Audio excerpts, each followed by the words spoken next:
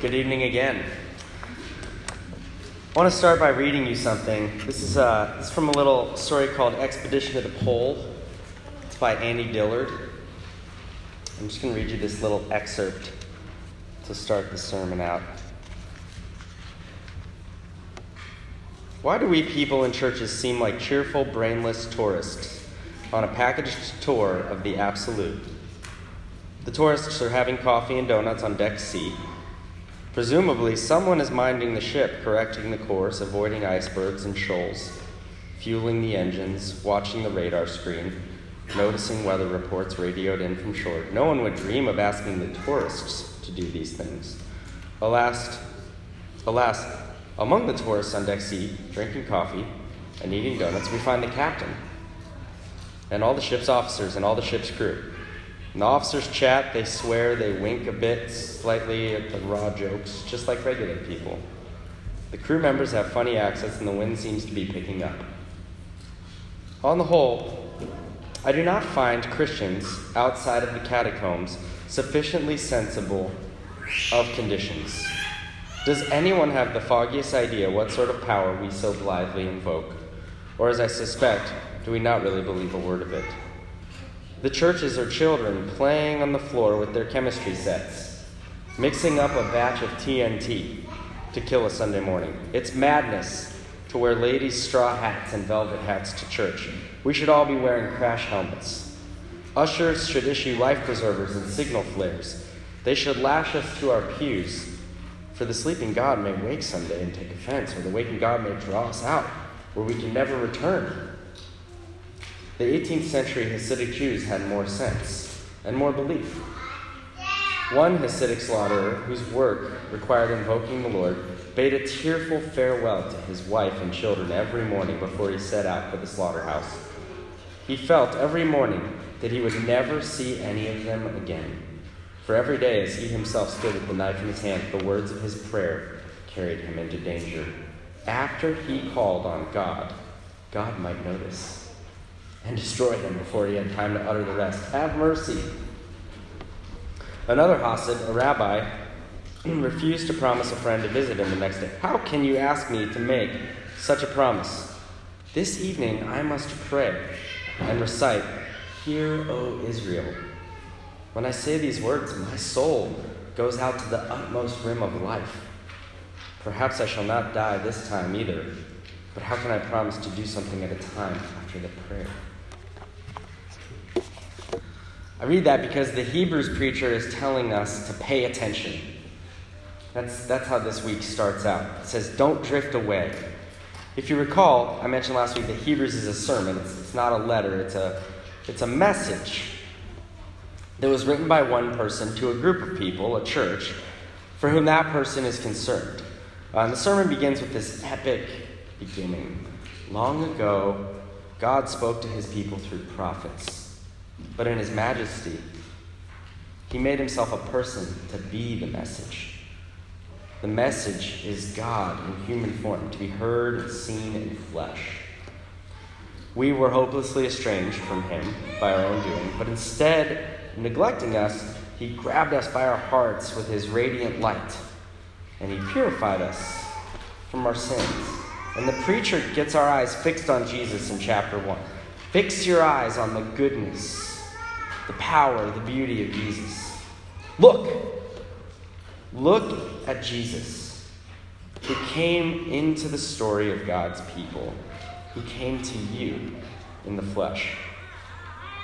And then later, he's going to start telling us why we need to collectively march together towards Christ. After fixing our eyes on Jesus in chapter 1, this chapter is continuing by telling us, don't take your eyes off that mountain. There's a lot of sensory imagery in Hebrews. There's the hearing of thunder, and then there's like the seeing of mountains, and there's the hearing of voices. It's different than the other letters in the New Testament because the letters are aiming to explain ideas. They're using rhetoric to kind of take an idea and explain it. But Hebrews is telling a story. And when we try to listen for those sounds and that the preacher's asking us to hear, when we try to see or imagine what the preacher's trying to have us make an image of in our mind, we're getting the full experience of the story. So in verse 2, for instance, where it says message, maybe in your translation, that's referring to the law of Moses. But in the Greek, instead of using the word law, nomos, it uses the word logos. It uses the word for a message. Because it's supposed to conjure up this, not just the idea that there's a law, but that actually God's voice went out through the angels to Moses, bringing a message. So we're studying Hebrews as a story, and what the preacher's trying to get us to do is imagine ourselves in that story. And part of story is metaphor, and we're going to hit up against two metaphors today. The first is a boat metaphor, a warning against drifting. And we're going to look at that, and then we're going to look at why I think meritocracy and materialism, which I'll define later, are the things that make us drift away. So that's the boat metaphor. And then we're going to close by going back to a metaphor I mentioned last week, which is this pilgrimage metaphor. And how the preacher's taking Psalm 8 to show that Christ is the founder, the pioneer, the trailblazer of the faith that we walk behind. This is the first of what's called the warning passages in Hebrews. I have to admit that when I decided I wanted to preach Hebrews, I spent a lot of time in seminary studying Hebrews, which I mentioned last week, but sometimes you get so focused on one thread that you might miss some of the other threads. And as I've been preparing the sermons, I'm like, oh yeah, there's a lot of warning passages. I did not remember that. So we're going to get through a couple of those in the next couple of weeks, and they're intense. The preacher's telling us to be careful, lest we drift away. One scholar puts it this way: there had been a waning of faith amongst at least some of this church's members. The church as a whole had not matured as it should have done, given that time. And they had forgotten how God actually addresses them as children. I mentioned last week that another scholar's take on Hebrews is that it's a community with a marked degree of inattentiveness that had led to a weakened church. So when we kicked off Hebrews last week, I was saying that we're going to spend the summer exploring whether we're just people who are affiliated with Christianity or whether we might want to be people who actually participate wholly in God's story. And I mentioned last week also that my spiritual life right now, it feels less like a pilgrimage and a little bit more like a phone booth, this passive spot that I step into from time to time to check in. So are we a people, like that one scholar said, who have a waning faith, slipping away, or are we invigorating each other to walk toward Christ in the way that we confess things, the way that we're vulnerable, the way that we point each other towards grace and truth? I do think it's both. I actually am so thankful that tonight we had the chance to pray for one another the way that we did, because those are the moments where I see that this church is a place where there is deep confession and deep vulnerability. And that means that we are walking. But then we still struggle with these things that we tether our lives to throughout the week. So we're going to look a little bit into that. So chapter 2 begins to show us why the preacher is concerned for his community. I grew up around water. I lived on Long Island Sound when I was in middle school, and then I went to high school in Oregon and lived on a lake. And I did a lot of sailing and wakeboarding in those years. When I was younger, I used to race these little boats called Optimists, and there was so much freedom in sailing an Optimist. They're only 8 feet long, and when I was as young as 10, I could take my little vessel out onto the Long Island Sound and just cruise through the waters. It was invigorating to be so young and yet have so much freedom. And then when I got older, I got to drive the big boats, and I got my license, and I could take our boat out on the lake to go wakeboarding. I love spending time on the water. But I'll tell you, there's something terrifying about a body of water if you have no wind or no engine propelling you. Or better yet, as our preacher reminds us, nothing to fix your vessel to. A boat with no paddle, no engine, no sail, no anchor is completely at the whim of the waters. And how does one get into that position? Does one make the intentional choice to go out on the water without an engine or without a paddle? Likely not. It's more likely that the hapless state of the vessel is the result of neglect or inattentiveness. So we end up like a powerless boat if we don't understand the conditions. That's what the Hebrews story is trying to tell us. How serious are we taking the task of navigating the waters? Here's what it's looked like for me. I used to be without a vocation, without a relationship, without a place to call my home. I lived in 9 states and I moved 10 times before I was 30. I lived in 3 different time zones. I changed majors in college 3 times. I graduated knowing what I would be doing for the rest of my life, which is to be a working musician in Colorado. And then I quickly became a church intern in North Carolina. And then after that, I said, well, I'm not going to work for a church. I'll go be a barista in California. And then I moved to Massachusetts. And that's when I knew I'm going to be an academic. And it was confusing. But on the flip side, during all of those years of wandering around trying to figure things out, I knew my condition well. I had no illusion that my vocation or my romantic life or my residence were my stability. I could only find rest in Christ. I remember as a kid there were times when I would tie my boat up to a buoy in the Sound, and you assume, well, this buoy's anchored. But if you have a buoy that has a 20-foot line on it and the depth is 30 feet, the anchor is basically jewelry. Maybe you close your eyes and you catch a nap only to wake up and find yourself in a shallow cove surrounded by rocks. You don't need to consciously reject the gospel to slip away from its fruits. And in my opinion, what's lost here, and this is really important, this is a little bit theological, but this is important to note because this is going to come up in all the warning passages. What's lost here is not salvation. Okay, when the pastor is warning us against slipping away, it's not slipping away from salvation, but it's slipping away from the enjoyment of the gospel, of God's rest, which we're going to look at next week. His people, his place, his presence. And it seems more like a slow process of neglect.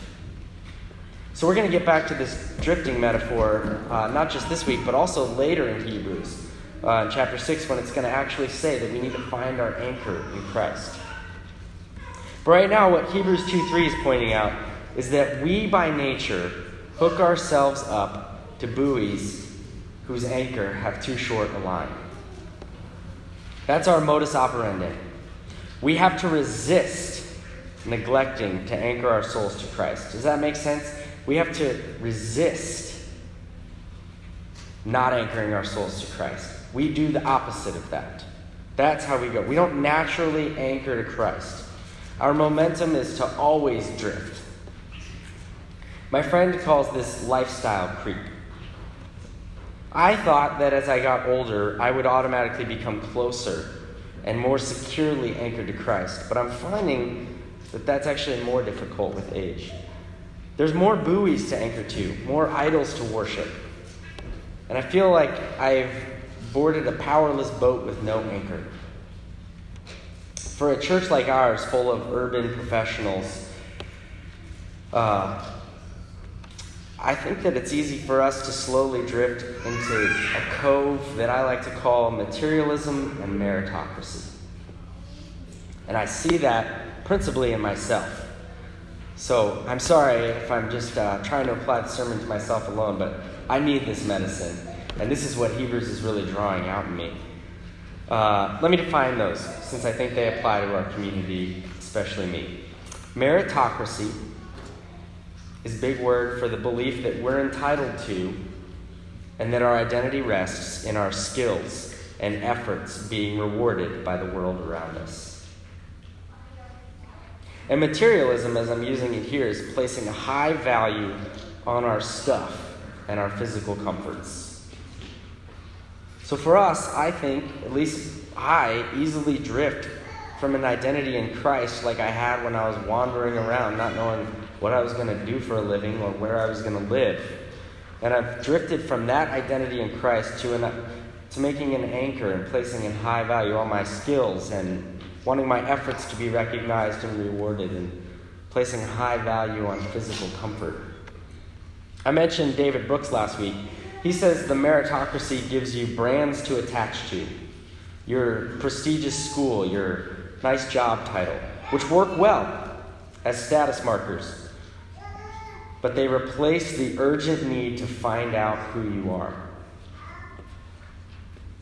When I first became a Christian, I was so desperate for an identity in Christ because I was impoverished in my identity. I had nowhere else to get it. I had nothing that was fulfilling me spiritually, emotionally. I didn't know who my people were or where my place was, so I ran to God's people, I ran to God's place, I ran to God's presence. And some of you are actually right there right now.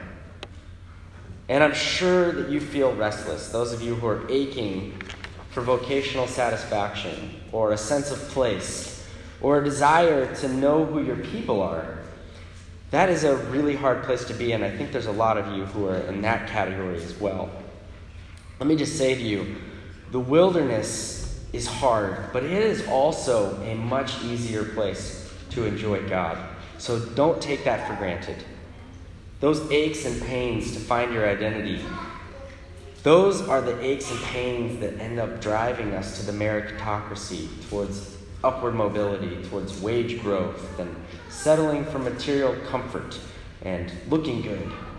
Okay? But if you resist those, this is the time in your life when you can be really pushed to find your identity in Christ. So let those terrible aches thrust you towards Him, lest you have to be called back by a preacher saying, "You've hooked up to the wrong anchor. Stop drifting away." Or, like, you become a pastor, and then you're the one that's going to have to preach that, even though you feel like a hypocrite, because it's your story. I feel like for myself and for some of my friends, we've traded the search for Christ's identity for the meritocracy. More than ever, I just want my life to be comfortable. That is lifestyle creep. I just assume I'm anchored in Christ, so I take a nap. And I daydream about how I want my house to look, and what car I want to drive, and how I can be more impressive to people. Or I pout because I don't feel like I'm getting those things, and I see other people getting them. I want recognition. I want friendships the way that I want them to be. And these warning passages in Hebrews, when you read them and you're in that place, they could sound like they're saying to you, well, then shape up. Do a better job.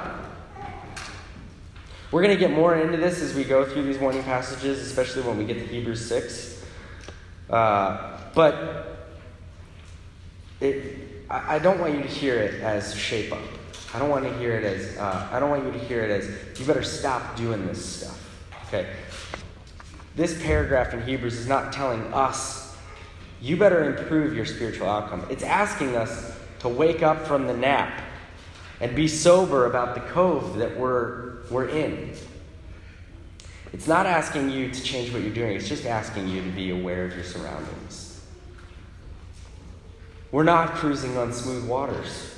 We need to be anchored to something sure in the midst of a storm. So I ask you, what story are you telling yourself? Is it one of entitlement? I deserve this or that. I'm frustrated that I'm not getting that. Or is it one of brokenness? I need my life sheltered in the story of Jesus. The lapping of waves against a hull can really lull you into a nice afternoon slumber. And that can be very refreshing in the short term. A good nap on a boat, if you've ever had one, is pretty hard to beat. So are meritocracy and materialism in the short term. But it's quickly ruined when you wake up and find that you are about to run ashore or crash into some rocks. So take stock of where you are. Have you been lulled asleep by the idea that you deserve some recognition or some physical comfort? Perhaps that's even led to bitterness in your heart because of loneliness or a lack of acknowledgement from other people. I have let this story come into my heart. And that's not healthy. And I think that's the reason that our society is very unhealthy. Our society is desperately lonely, and mental health issues have never been worse. I mentioned that last week. And I want you to hear that the solution is not to punish ourselves for these idols, for these false stories. The story today is actually saying, you want to unshackle yourself, you want to uncleat yourself from an anchor that is doing nothing for you, because that is on offer to you. These are faulty anchors that we hook up to. And they seem fine when we're having the great nap. It's only after we've drifted slowly that we realize, man, I didn't bring a paddle out here. So verses 1 through 4, they tell us to pay attention because we're going adrift. The question is whether we're anchored to Christ. And that's what verses 5 through 9 are about. That Christ is the one that solves this dilemma. One of the commentators I read says this: we're overwhelmed by a sense of frustration and bewilderment and general loss of direction in life. We ask about the purpose of living. Do we exist merely in order to eat, drink, sleep, work, and die? Or is there meaning to life? Why are we here in this world? So skillfully, using a well-known passage in Psalm 8, our author reminds his readers that man is not as he was meant to be.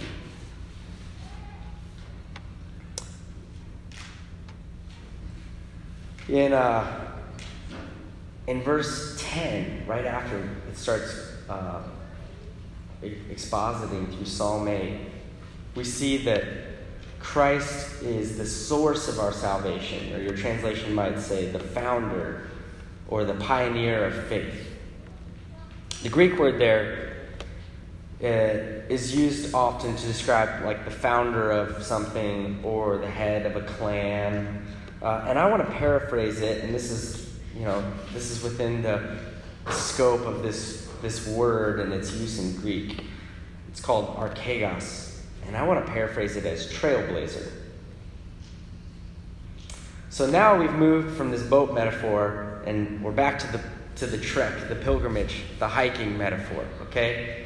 And we have this Psalm 8 section, and we've got this founder, this pioneer, this trailblazer, who we're walking behind, okay? We're sojourners on a journey to Mount Zion, the city of God, the place where we see him clearly, where we rest in him completely.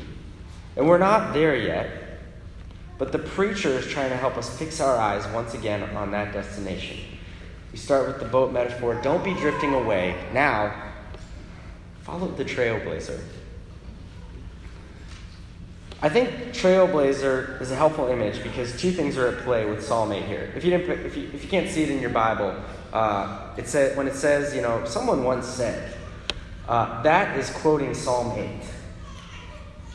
And the original reading of Psalm 8, when people were reading it, like the Israelites, when they were reading Psalm 8, they were saying, hey, this is about us. This is about humans. We were created little creatures needing our nourishment and our friendship from God alone. And he was there with us, the good and powerful God of all, moving around the garden with his creatures. We're a part of creation, but also he's trusted us with it. That's how they read it. When we read it, and I think probably when they read it too, even if they understood it to be about themselves, they didn't have the alternative reading that I'm going to get to in a moment yet. But when we all read that, we think, yeah, that's just us. We're just hanging out with God. And he's like, you guys are doing a great job. I'm going to let you be in charge of this place. Something in us just says, I don't know if that's right. Do you ever read one of these Psalms where it's about a human and it's like, I'm doing everything right, and yet I'm just getting killed out here. And you just read that and you're like, I can't identify with that. That's when we start to realize, like, well, yes, that psalm was written about you. It was written about humans. The problem is we're not living in that rightly. That's what Hebrews is starting to illuminate. We need someone else to go before us and fix that, because we're not living out the fullness of humanity right now. When you read a psalm and when you read this psalm, Psalm 8, and it begins with a nursing child, that's one day going to be trusted with all of God's good creation. And then it zooms out wider to the whole cosmos with stars and moon in mind. We see that God has given us, his little children, the power to explore and care for and use this whole expanse. What a gift. And yet, when we start thinking about it, when we think about ourselves, we think, I don't live in that. My propensity is toward lifestyle creep, toward naps on unanchored boats, and pilgrimage on a trail of meritocracy. How can this be about us? Well, the answer is that it is about us, but it's also about Christ. No, we're not living into this well. We need a pioneer to live that life for us. I don't mean, and this is really important that you hear this, I don't mean to model it for us, okay? It's not like, oh, well, we just need to start living like Jesus and then we'll get back on this trail. I literally mean that we need a trailblazer to go before us because we cannot go down the path that is needed. We are incapable of it. We need someone else to push back the brush and the barriers that are holding us back. We cannot find or make the trail to God ourselves. And that's why the Hebrews preacher takes us to Psalm 8 and helps us see how Christ, the only perfect human, can fulfill it. He allows the thorns of the trail to prick him as he bushwhacks a path for us to walk through without pain. And what is the brush through which our pioneer bushwhacked? That's what verses 10 through 18 are fleshing out. There's a Sufjan Stevens song called 4th of July, and it shows an imaginary conversation between himself and his late mother. She struggled with some pretty serious mental health issues and alcoholism before she left the family when he was really young. And I'm speculating at the meaning of this song. But this is how I interpret it. Throughout the song, she keeps calling him these nicknames like my little hawk, my little dove, my dragonfly, my little Versailles. And she asks him these questions. Why are you crying? Were you loved? Do you want to look at the moon with me? It's as if she was there, present, being a doting mother, but she wasn't. I think what he's saying is that he suspects that she wanted well for him, that she wanted to be there for him. But she also missed that chance on this side of death. We all, like her, follow the muse of our selfish thirsts. And in those moments, we just kind of act like, I think I'll eventually get there and it's going to be okay. I don't really need to pay attention to where I am right now. As if we have no mortality. But the song returns on and off to this phrase and then just ends with it going over and over and over and over again. We're all gonna die. We're all gonna die. And it's just haunting and so sad to think about his mom not ever getting to live into that vocation he thinks she wished she could have. And that's why I just want to say, are we stuck? Do we ignore our mortality? Because death will close in on each of us. And do we want to, at that time, be tethered to these lame anchors? We busy ourselves with thoughts of lifestyle and merit, or at least, like I said, I do. And Hebrews is saying, remember the story. Remember the story that you live in, the right story. There's the boat metaphor in the text that's cautioning us not to drift like untethered boats toward danger or demise. And there's this wilderness metaphor that's calling us to trek behind our trailblazer, pioneer, to the mountain of God, fixing our eyes on the destination at all times. And so it's fitting that the God who made everything would be the only one capable of restoring order to the disorder that we create. He restores us by calling us into his family as brothers and sisters, Hebrews 2 says. We're captive to death, all of us, but we need not be without him in this life or eternity. We're flesh and blood, and like Psalm 8 says, he loves our flesh and blood. He made it with dignity and beauty. And for some reason, we humans are considered special creatures, hovering in the same realm of significance as angels. And then I don't know why this is in there, but it says that angels fall away from God too. But in verse 16, it says that he's taken special care to rescue us. I don't know how the angels read that. Like, I feel like, when we get to heaven, the angels are going to look at us and just be like, these guys, they get so much attention, they don't even deserve it. Therefore, he had to make himself like our brothers and sisters. He didn't make himself an angel, he made himself a human. And he passed through human suffering and death before us. It says in verse 1 that God can be heard. So he must be saying something to us. And it says in verse 7 that he moved toward us. And he took on the human experience to its fullest. So he must be close. So if you can cross the bridge to agree with me that this life is not all satisfying, it is not complete freedom from brokenness, then maybe you can agree with me that we need rescue from loneliness and striving and apathy toward the powerful soul that we carry around with us always. We see in verses 9 and 14 that instead of being left to our own devices, the God who speaks and moves towards us, walked toward the brutality of evil and death, that we might be shielded from it. So what say you? Shall we chase stuff and merit and bitterness and bickering? After all, he was already pricked by the thorns and slain by the tree to clear our path to God. So shall we instead follow him?